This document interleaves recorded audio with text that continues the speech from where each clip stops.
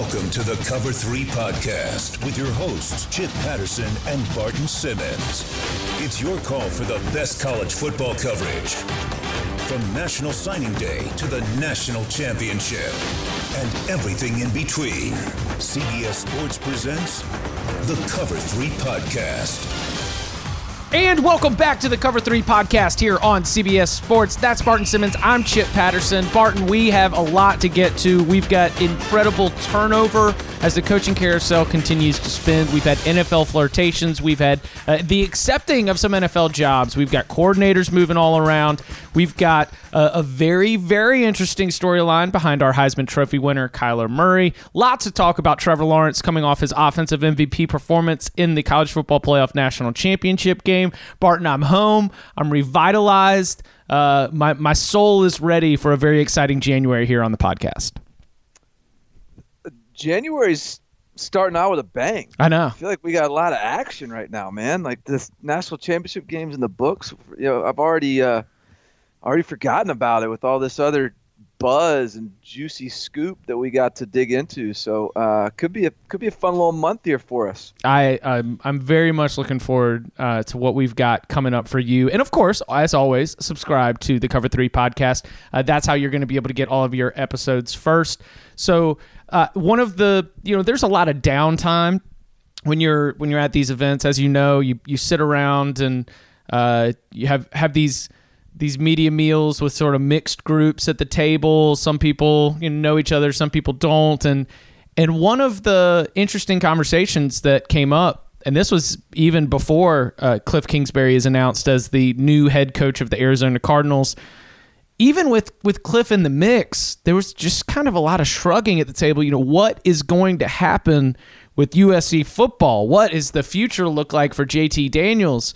And so now that we know that Cliff is gone, like I have to ask you, from the athletic director, Lynn Swann, first blocking Cliff Kingsbury and then all of a sudden allowing the interviews, like was this, where does the blame fall if I'm a USC fan as I go from thinking that Cliff Kingsbury and JT Daniels can deliver a Pac-12 championship to all of a sudden feeling like the removal of Clay Helton is an inevitability, and that I, as a USC fan in this context, will probably not see that potential fulfilled? Well, when we were, if you watched the All-American Bowl on NBC over the weekend, USC landed 2 5-star wide receiver commits, and both of them were guys who saw the Cliff Kingsbury hire as a factor in their decision, who's the Cliff Kingsbury hire impacted. And so that was becoming USC's identity, was like, all right, USC's get its mojo back because it's the Cliff Kingsbury era as offensive coordinator. And what Kingsbury era lasted 2 weeks? Yeah. In the words of Stephen A. Smith, he didn't even have time to go to Roscoe's. That's right. I saw that.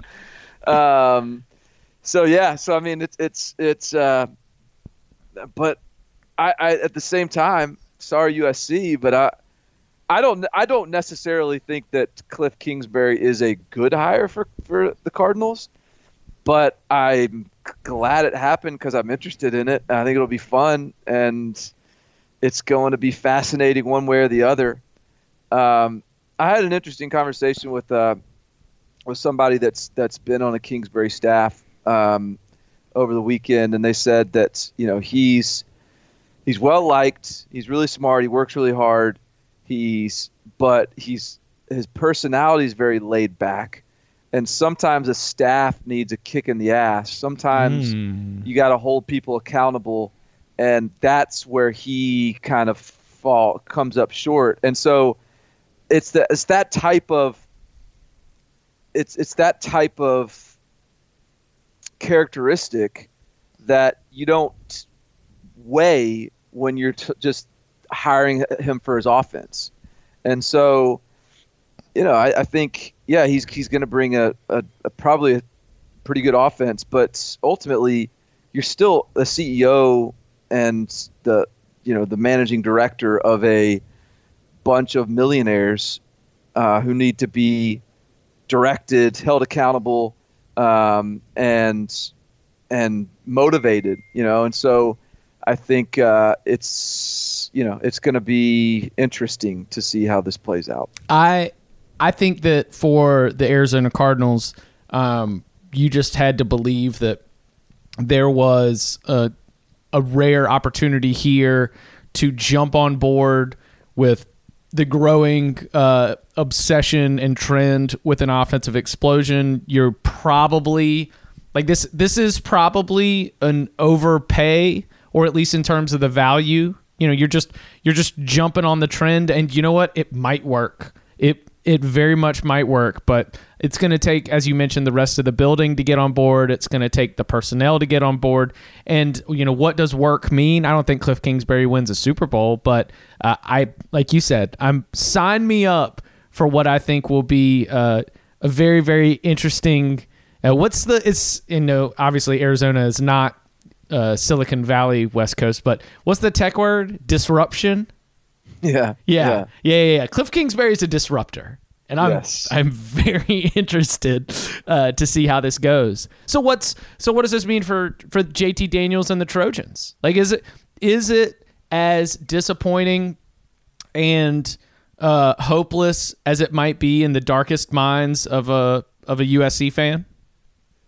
Well, I don't know. It depends on how you feel about Jedd Fisch. That's the hire that kind of seems to make some sense. I think Jedd Fisch, he checks has a tangential relationship with Sean McVay box. He's an assistant for an offensive analyst. The Sean McVay sprinkle dust landed on him. Did you see the Cardinals press release that said is friends with Sean McVay? That was part of the Cliff Kingsbury resume, was literally friends with Sean McVay. So that gets you somewhere. So Jedd Fisch, the guy that was actually coached Josh Rosen as an offensive coordinator at UCLA last year, was at Michigan under Harbaugh before that, is currently on the Rams staff, and wants to get back into coaching, wants to be a head coach in college, and has been looking for the right opportunity to kind of, I think, sort of raise his brand to a new level. And this would be it on his end, I would expect. And it sort of makes some sense on the USC side of things. I don't know that I don't know that he's a leading candidate. That's just the one that sort of jumps out and makes a lot of sense. But look, I think that was the other names that I've seen are, Graham Harrell, who's the North Texas offensive coordinator. And another Texas Tech former quarterback. That's right. Everybody Lincoln Riley, Cliff Kingsbury, Graham Harrell. Let's go. That's about it as far as names that are kind of have some cachet and seem to make some sense. But no, I think if you're USC, you're hopeful now. Whereas before you were confident. Now you're just hopeful. I hope this works out. Before you're like, all right, well, we got a solution. Offensively, we're set. We don't even need that offensive lineman to block. We got an offensive system that has proven. But now it's like, all right, well, let's hope for the best. I think with Jedd Fisch, we've done a lot of hand wringing on this podcast and the written word in conversations with each other, both public and private. A lot of hand wringing about the Michigan offense under Jim Harbaugh. I think, and correct me if I'm wrong on this, I want to say that probably the most impressive Michigan's offense has been was with Jedd Fisch as offensive coordinator, when Jake Rudock went from being a borderline liability at Iowa to being one of the more successful Big Ten quarterbacks with Michigan. And that offense had, I would say, not average because it's Michigan, but above average skill position talent, and still was pretty effective across the board. So I guess you look at that maybe, but even if I remember that correctly, that was still very much in a pro style, bottled up, probably a little bit more similar to what Clay Helton, if he had his way, would run than necessarily this full commitment to the spread and to an air raid kind of attack with Cliff Kingsbury. Yeah, and I think that's probably the happy medium that Clay Helton would prefer. But the caveat there is, well, okay, the offensive line better come along, better develop, and Tim Drevno, I guess, is the offensive line coach now. Strength and conditioning is still whatever it is. So I don't know. You got to have confidence in both sides of it. Then is Jedd Fisch the right guy? Is the offensive line going to continue to get better? We got to answer both those questions. Whereas, I don't know if this is just sort of too stereotypical, but you can get away with an offensive line that isn't as polished up in that spread air raid stuff.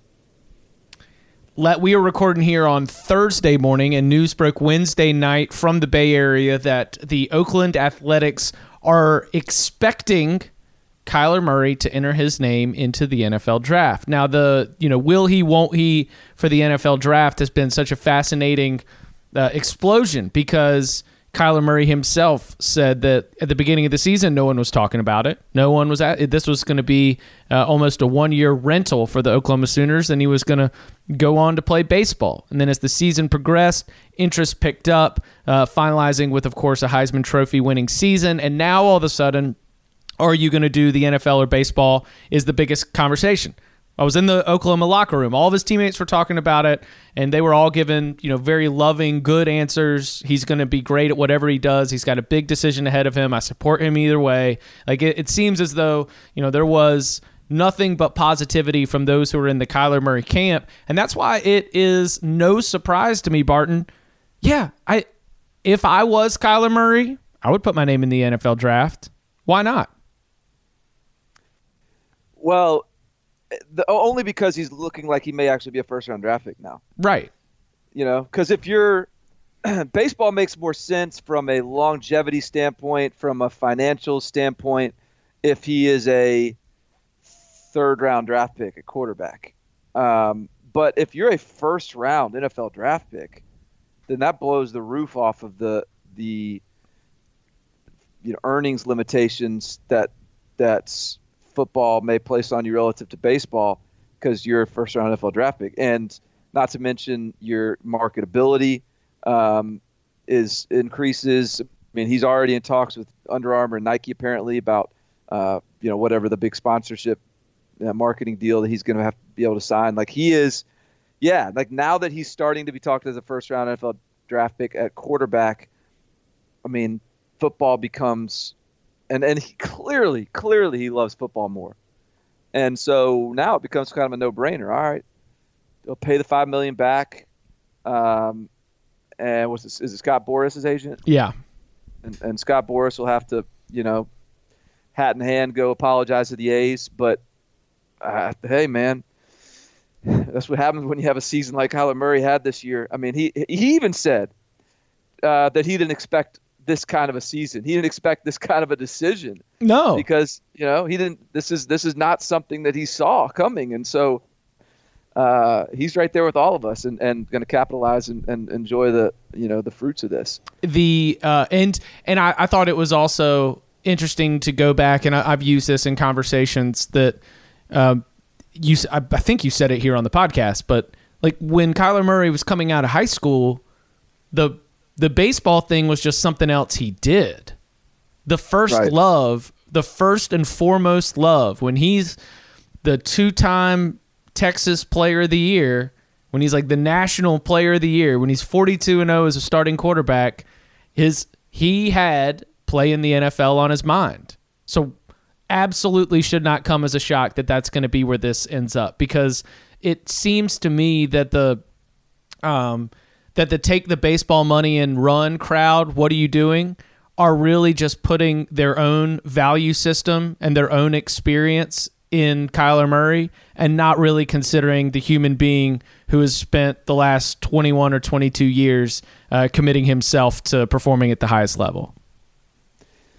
Yeah, and so the next evolution of the Kyler Murray saga and the Cliff Kingsbury saga, as we marry these two things together, is we're sitting here on Thursday, January 10th, and this morning, I don't know, maybe the buzz started before that, but I saw Adam Schefter this morning talk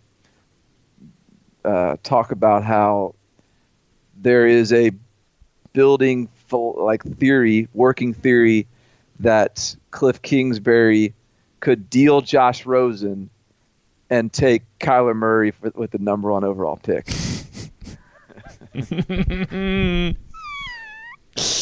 Look at me. Talk about disruptor. Let's go. I'm ready. It, man. I'm ready for it. Like the thing that's going to drive everyone crazy is when it does it, like when Cliff Kingsbury's air raid has bad games, and we saw it at Texas Tech. He got fired. Like it's not like the system's going to work every time, but Kyler Murray's pretty good at running it.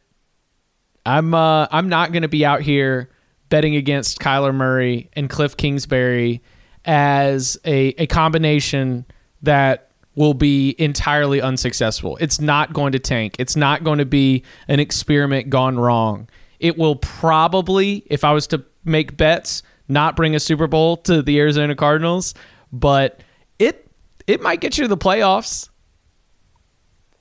Well, here's little backstory on Kingsbury here that I think's interesting. So Kingsbury, everyone's like, oh, Kyler Murray is,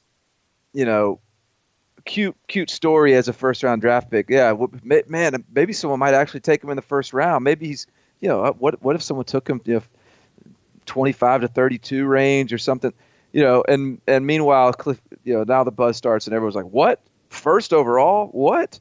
And what Cliff Kingsbury has always done, and he's always, obviously, he's the guy that asked Baker Mayfield to walk on. He's the guy that's recruited Patrick Mahomes. He's the guy that recruited Davis Webb, had all those guys on the same roster. He's the guy that had a true freshman this year that no one wanted, that was, slinging it all over the place and balling out. So what's his secret as a quarterback evaluator? Well, the secret isn't that simple. It is very simple. It is, he finds guys that are incredibly productive and are because he said the way he sees it is, look, if you're in high school, you should be the best player on the field. You should be able to take over games. You should be able to dominate. And if you look at the guys that he's taken, they've been, they're guys you can pick apart with, hey, Mahomes, a little bit raw, not very polished, multi-sport athlete. Baker Mayfield, undersized. There's always these like holes you can poke in these guys' profiles. But Cliff looks at him and he's like, no, yeah. He looks at him on the field and he's like, oh, that guy's got it. Yeah, well, he's just like, look, just look at the numbers, look at the production, look at the wins. And so NFL scouts are going to look at Kyler Murray and they're going to say, oh, his, look at his release, or look at his, his throws, I don't know, whatever the hell, who knows. But they're going to pick him apart. And Cliff Kingsbury is going to be like, all right, but look what he's done. He has never, he's lost one game as a starting two games as a starting quarterback in his entire football life. He's won the highest. That's so stupid to consider, but it's true. Yeah, and he's just and so that's sort of that's going to be the Kingsbury approach. And he may not. I don't even know. We're just all speculating now that he's going to draft Kyler. But if he went that way, like, that would be the perspective, and it would be another opportunity to prove everybody wrong. And in terms of body size, and we might end up coming back to this, but for the most part, Kyler Murray is about to leave us, so I do want to feel like I'm getting out my last takes from the kitchen. But we have seen so many 6'4", 6'5", perfect body type, perfect an NFL arm. We've seen so many of the prototypical what the NFL scouts want out of a quarterback from physicality standpoint. We've seen so many of those players crack when they get to the NFL. And whether it is mental, whether it is physical, and I think a lot of it is a little bit more on the mental and psychological side, because clearly they have the physical gifts and there is some inability to translate that into production at the next level. And I think that some of that, and I don't know all these players individually, but I do think that some of that probably comes back to confidence. And I just think about the struggles of Nathan Peterman over the last 2 years and how open he's been about some of the, issues with confidence when you continue to get out there.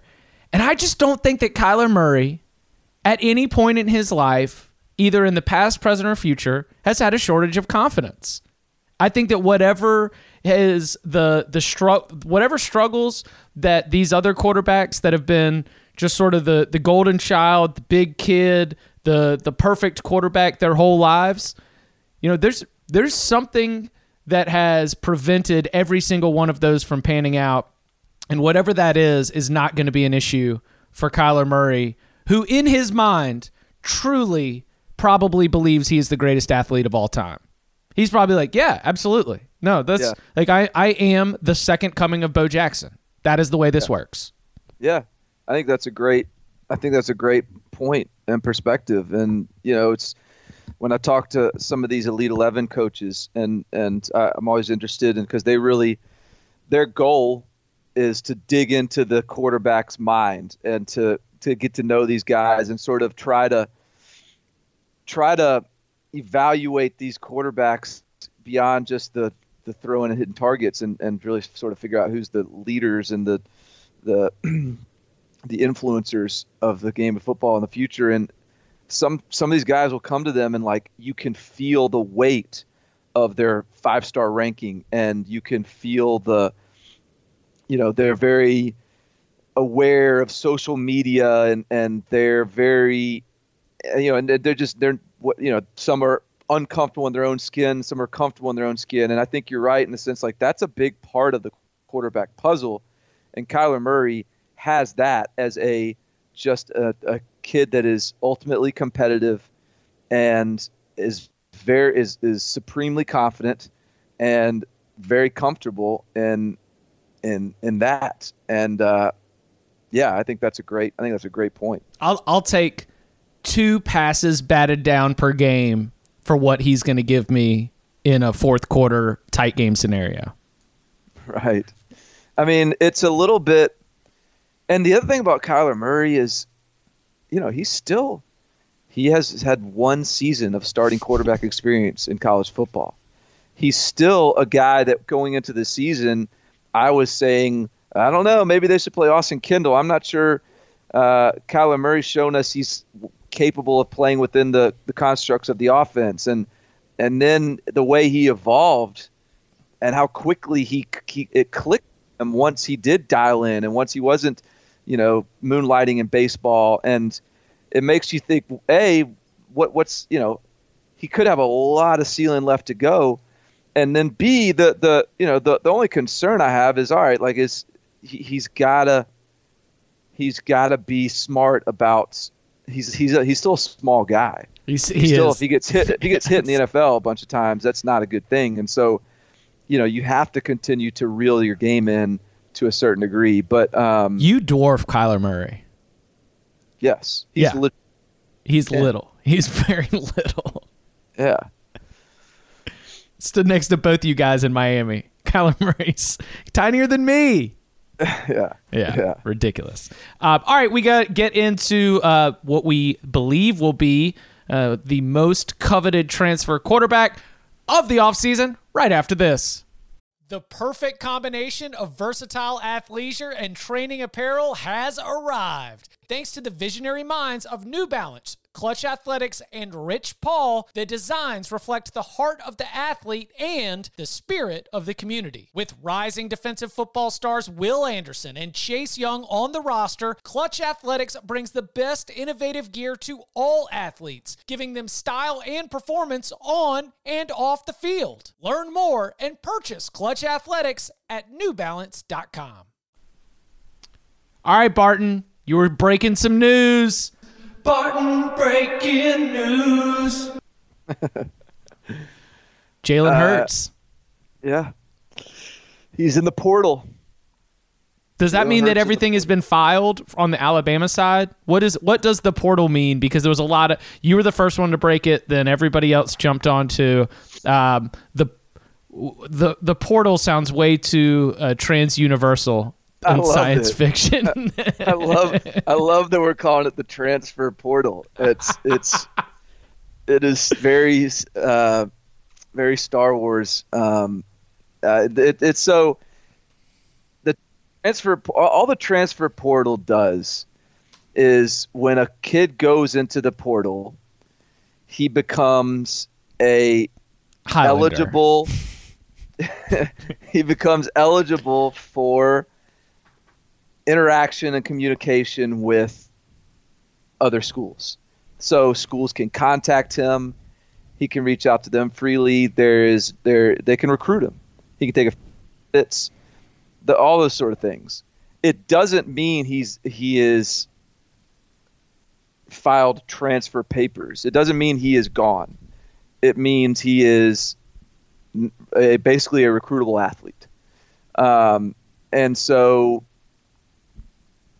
you know, my report that his name is in the transfer portal is not reporting that he is transferring. Right. Now, it is clearly he is a likely candidate to transfer, given we all know his situation, and now he is taking steps to explore those options. But the report is not he's gone. But you know, you can read between the lines and presume that he is likely gone, which is what I am presuming. He told us the whole time. He said, "I'm going to stay here and I'm going to earn my degree." The whole time. Degree earned. And degree earned. Name in the portal. I would be so surprised if he decides to return to Alabama for another season, and just get what a master's degree in backup quarterbacking. I don't think so. The only, like, the one scenario that I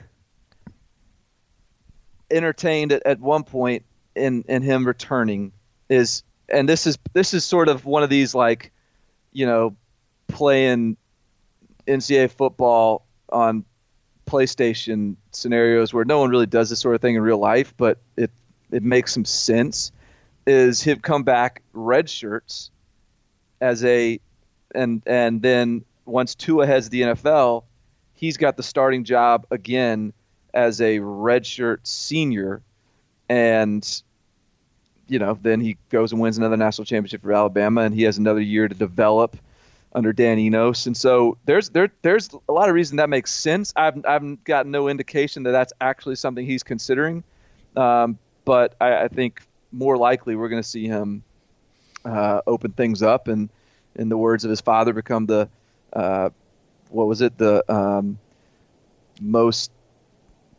biggest transfer quarterback ever college football or something. Yeah.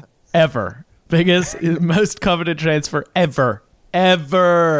Now, I do think that as we look at the pieces that could or have or will be moving throughout the offseason, I do think that Jalen Hurts, because to me, and this was something that Brent Venables talked about going into the game, I do think Jalen Hurts has improved as a downfield passer over the last year.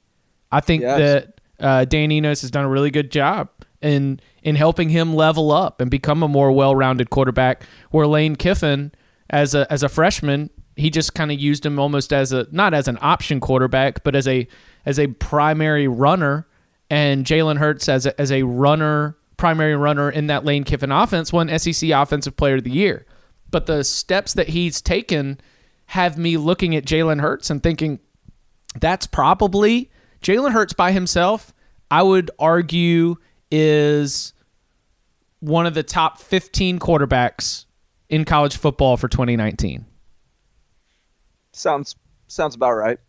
I don't know if I would say 10, but I think I can comfortably say that Jalen Hurts is one of the top 15 quarterbacks. And given the need for so many programs to be able to have a top 15 quarterback, I think that any team, wherever he lands, he's going to be an automatic upgrade from whatever they have.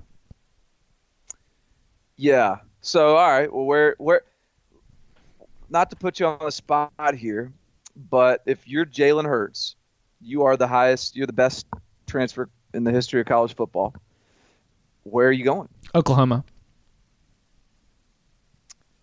Yeah, I think I would too. Right. That was, go to Oklahoma, win a Heisman Trophy. So I guess does Oklahoma want him? I guess there's no because he allegedly, or Lincoln Riley, according to Spencer Rattler, their incoming freshman quarterback, Lincoln Riley said, we're not taking any transfers. You're good there. Whether that's the case, whether things have changed, I don't know. But assuming Oklahoma would want or take Jalen Hurts, I agree. That's a no-brainer, given what they've done the last two quarterbacks and what that offense looks like. You could complete for a national championship. Yes. All right. So let me just throw the scenario out. Let's say that Oklahoma's ends full there. No room at the end. Then who would it be? I don't know if I would go to Maryland, but I understand the Mike Locksley move, especially if that's a relationship that is very positive for him. Yeah. And then I believe that Chip Kelly would take him in a heartbeat at UCLA. I do not believe that Chip Kelly right now believes he has the best shot at Jalen Hurts. Yeah. So part of the reason I ask is because I think if I'm just looking totally objectively at the situations, I think that the best spot from a football perspective, other than Oklahoma, in terms of being successful next year and winning and having a shot at playing a big games, is perhaps Auburn. Now, Jalen Hurts is a absolutely legendary figure at Alabama right now, and he is won free meals and free drinks in that state for as long as he is breathing oxygen. So he probably throws all that equity stake away the second he takes an Auburn starting quarterback's job. But it does make some sense, considering that basically, to me, it looks like they're going to have to start their true freshman Bo Nix next year at quarterback. They've got players coming back. They ended the season on a high note. Marlon Davidson and a lot of that really talented defensive front returning. That's going to be a team with a chance to win some games next year. And we all know how good Gus Malzahn is when he is on the verge of being fired. So right. I don't think that's going to happen, just because that's just that would be bonkers. Between Cliff Kingsbury and Kyler Murray and all the other stuff going on, that would just be too mind blowing to work. But I think it's interesting at the very least. All right. So what about of course there's odds makers putting this everywhere. What about Houston as one odds book bet DSI got Houston as the favorite here at plus 150.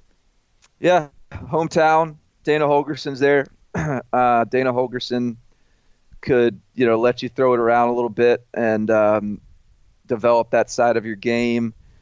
You can throw all the I got to go to a pro style system to get me prepared for the NFL. Throw all that stuff out the window now. Era, baby. They are literally hiring college air raid coaches as head guys in the NFL So they are literally hiring college air raid head coaches that just got fired. Yes. Yeah. Yeah. Somebody said they got a text from a coach that said, "Man, I wish I could get fired so I can get NFL interviews."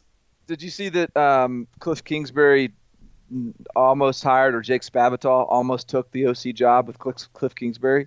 Like, air raid coaches are hiring air raid college coaches to be their offensive coordinator. Like, it's a wrap. Like, forget it. Like, you don't have to be under center. You don't have to learn how to do a 7-step drop to go to the NFL. Just throw the dang ball around the yard and put up a bunch of yardage, and they will be interested.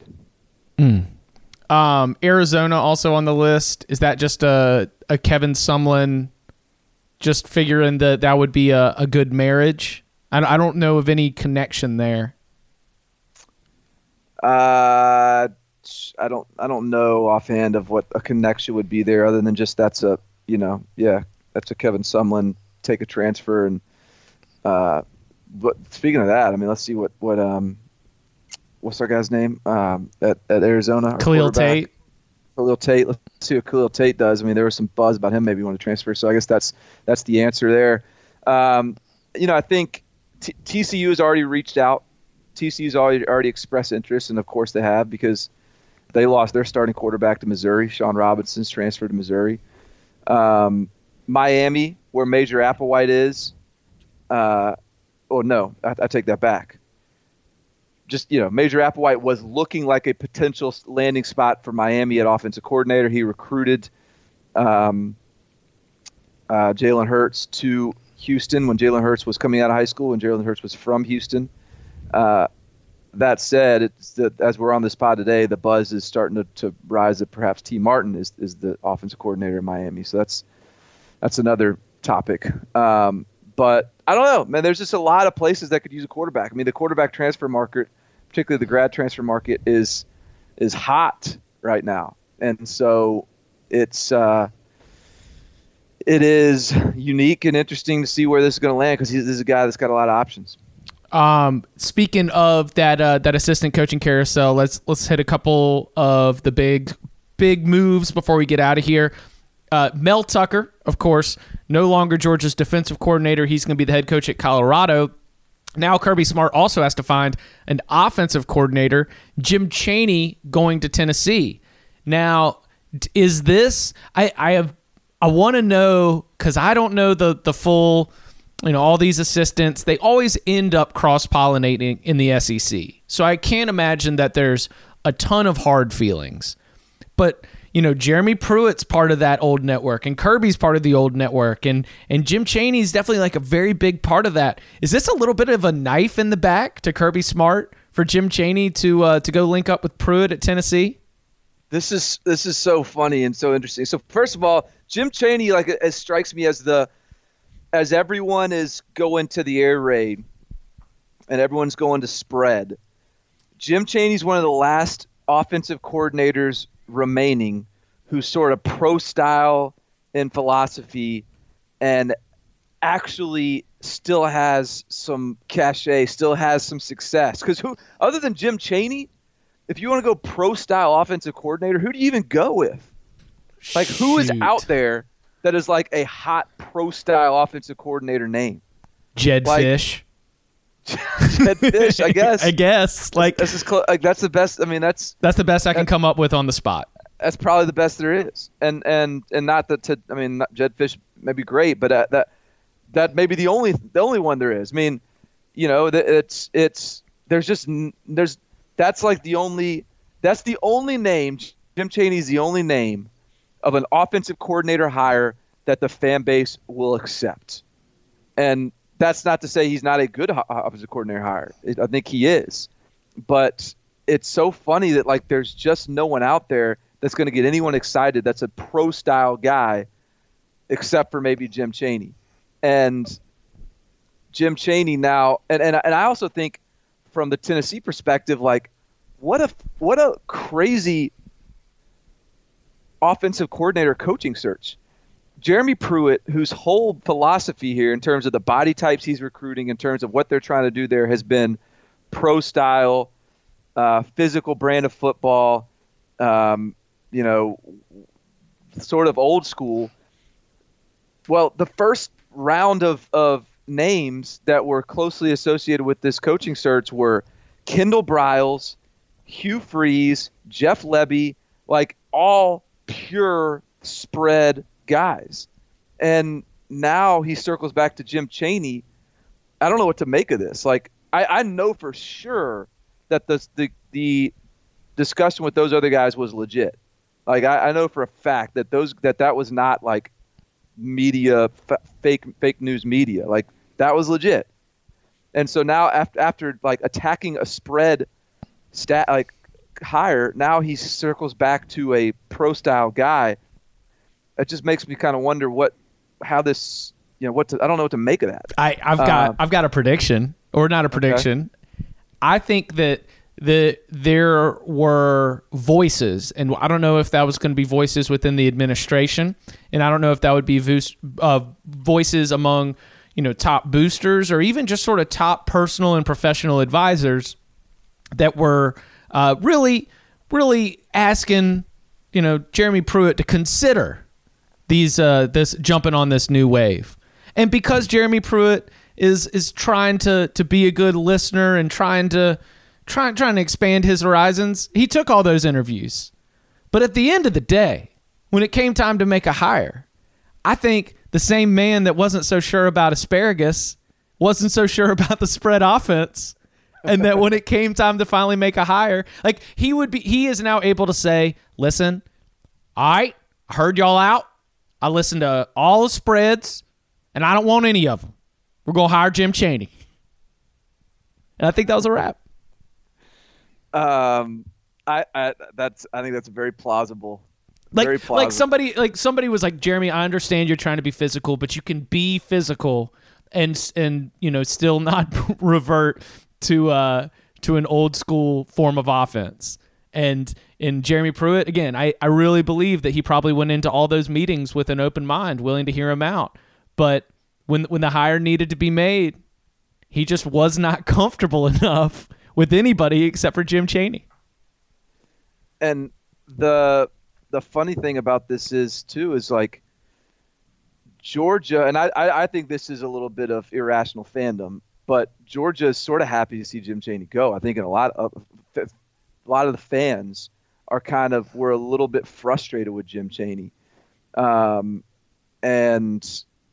I think that's a little bit of a grass is greener approach. And I'm not saying all fans were, but there was definitely a faction that was frustrated with Jim Chaney. And I think Jim Chaney, I think we'll look back and think, when you look at the end of the day, I think, Georgia was one of the most efficient offenses in the country. They were one of the best offenses in the country in yards per play. They did what they needed to do offensively. And all right, so I do want to let this get added to the conversation before we move on, so that I'm not so this isn't aggregated. Shout out to everyone who aggregates our content. Please do that. We appreciate the extra listens. I don't want to be made to look too much like a fool. Jim Chaney, it was 20 years ago, and most of what we've seen from Jim Chaney has been more of the he teams up with Sam Pittman. They get big old offensive linemen, pulling guards, run the ball right at you, physical, pro style. But Jim Chaney was involved with Joe Tiller at Purdue with a spread up-tempo approach, right? He was the offensive coordinator at Purdue 97 to 2005. He was there for a Drew Brees team.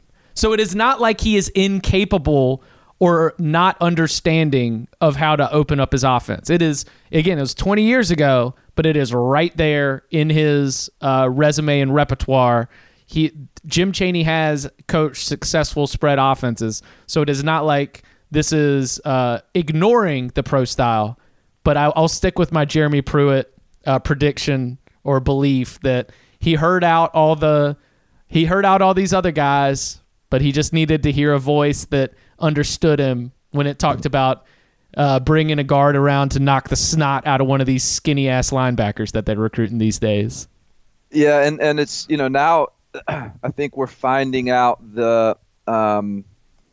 it's hard to be Nick Saban, and it's hard on a number of levels. You've got to you've got to be able to recruit number 1 and number 2 classes every year. You got to deal with NFL defection every year. You got to deal with teams poaching your coaching staff every single year. And Kirby Smart has built a program that is on a sort of on or close to that Alabama tier. And now that's more than just winning the football games. Like, there's more challenges to being Nick Saban than just winning the football games. And now we're gonna see how he handles that, because he's got to hire offensive coordinator and defensive coordinator. He's got to deal with a lot of NFL defection this year, transfers, and so it's this is interesting on both fronts. Not only that Tennessee's hiring Jim Chaney, and I think that is a big win, but also now, Kirby Smart. This is next level stuff here. Where does Georgia go? I'm not.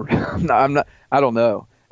This stuff. Like, literally, we're sitting here on this podcast, and T. Martin buzz is generating about Miami, and Stephen Godfrey, who's pretty plugged in, is reporting that he's expecting Gaddis to be coaching Josh Gaddis, who's Alabama's co-offensive coordinator, to be coaching elsewhere next year. It's is that a guy that's in the mix there? Are they going James Coley, who's recruited really well in South Florida? I don't know. I'm not ready to dig into that yet, but there's still a lot of movement. There's a lot of movement. And man, how about all these guys that signed their letters of intent? And now we got in the early signing period. If you sign with West Virginia, you're playing for a new coach. If you sign with Kansas or you sign with Troy, you're playing with a new coach. You sign with Miami or Temple, you're playing for a new head coach. You sign with Kansas, your offensive coordinator just left today to go be the head coach at Troy. It's just it's crazy, man. And the carousel, the coaching carousel is about to be spinning like crazy right now. And now the national championship game's in the books. And again, I think we talked about this in the recap of the national championship game, but man, credit Dabo Swinney for keeping his staff intact, because he's the only one right now that's doing that. People make fun of Dabo for some of his campiness, but there might be something to those weekly family dinners. Yeah, you get every single coach with their entire family, every single player, all the support staff sitting down at big tables together, sharing family dinners, listening to Dabo preach about whatever his meditation of the day is. There might be something to that for creating the type of place where people not only want to work but want to stay. Absolutely. Because how many I'd be fascinated to know how many head coaching jobs Brent Venables has turned down, or at least head coaching interviews where programs wanted him to come talk, and he just said, "You know what? I'm good." Power 5 stuff. It has to be a bunch, right? And I would think that number is starting to tick up a little bit for Tony Elliott and Jeff Scott. So that's a credit to Dabo, and even Chad Morris hung around for a while, and deflected interest before finally taking the SMU job. So it's I think it really is a testament to that program. As you just mentioned, Chip Lindsey, Kansas's offensive coordinator, introduced as the head coach at Troy. Is our head coaching carousel, I guess, done now? We still got Temple to get done, and it sounds like Rod Carey at Northern Illinois might be the favorite there. Which means all of a sudden the Northern Illinois job's open. So then we'll have one more to backfill. I think we're in the clear at that point. I had do you know Richard Johnson from SB Nation? I do not. He had a very funny observation. Tom Arth, the new Akron head coach, he was at UT Chattanooga. Yeah, he was at UT Chattanooga. It was like there was an Akron press release in the last couple days that basically announced like 6 or 7 new hires. And he said, Richard was like, I forgot how he phrased it, but he said, man, that guy was working it at the AFCA convention. Like, the AFCA convention, Tom Arth goes in, he's like, all right, I got to hire an offensive coordinator, defensive coordinator, linebackers coach. Just crazy, man. Yeah, that was I was down there at the convention, and what we joked about. Brian Van Gorder is the king of buying guys drinks at that thing, given the jobs he's been hired with. Like, it's good to have buddies. It's good to have buddies. Yeah. What if BVG actually just convinces everybody to get into some terrible debaucherous night that he swears never to tell anyone about, and that's his routine? There's like a 1999 coaches convention night where like they murdered somebody, and BVG's just been getting jobs off it ever since. Yeah, exactly. All right, well, we're gonna have a lot more to continue to unpack as we mentioned as this continues to spin, but it is it's good to be home. It's good to continue to be breaking this down. So, Barton, anything else we want to get out before we get out of here? Yeah, I mean, Brent Key to Georgia Tech is their offensive line coach. Another really good hire for Jeff Collins and sort of building a recruiting staff. Patrick Sudis, associate AD at Auburn, hired as his general manager. Another really good recruiting name. So Georgia Tech, we talked about it when he got hired, will recruit well. I mean, but no Brent Key, no Josh Gaddis. That Alabama offensive staff is kind of clearing out. Seems that way. Yeah, and along with Loxley gone, this is kind of crazy. Like I'm so fascinated to see what happens when all the dust finally settles. If Nick Saban has to go like totally overhaul his offensive staff again, that can't be good. Especially with this offense, an all-world offense that is all returning. I know. God, I mean, it's wild. And then Ohio State hiring a couple Michigan assistants. Greg Madison is going to be their co-defensive coordinator, along with and then Al Washington also coming from Michigan. It seems like to Ohio State under Ryan Day, and then Jeff Hafley from the Niners is a co-DC with Madison. So again, we'll have to. It's a lot to digest. So we'll have to once we get through the head coach press conference rundown, we'll have to really get a kind of who did the best job in the assistant coach musical chairs as well. You can follow him on Twitter at Barton Simmons. You can follow me at Chip_Patterson. Make sure that you subscribe to the Cover 3 podcast because that's how you get them first. Barton, thank you very much. Yes, sir.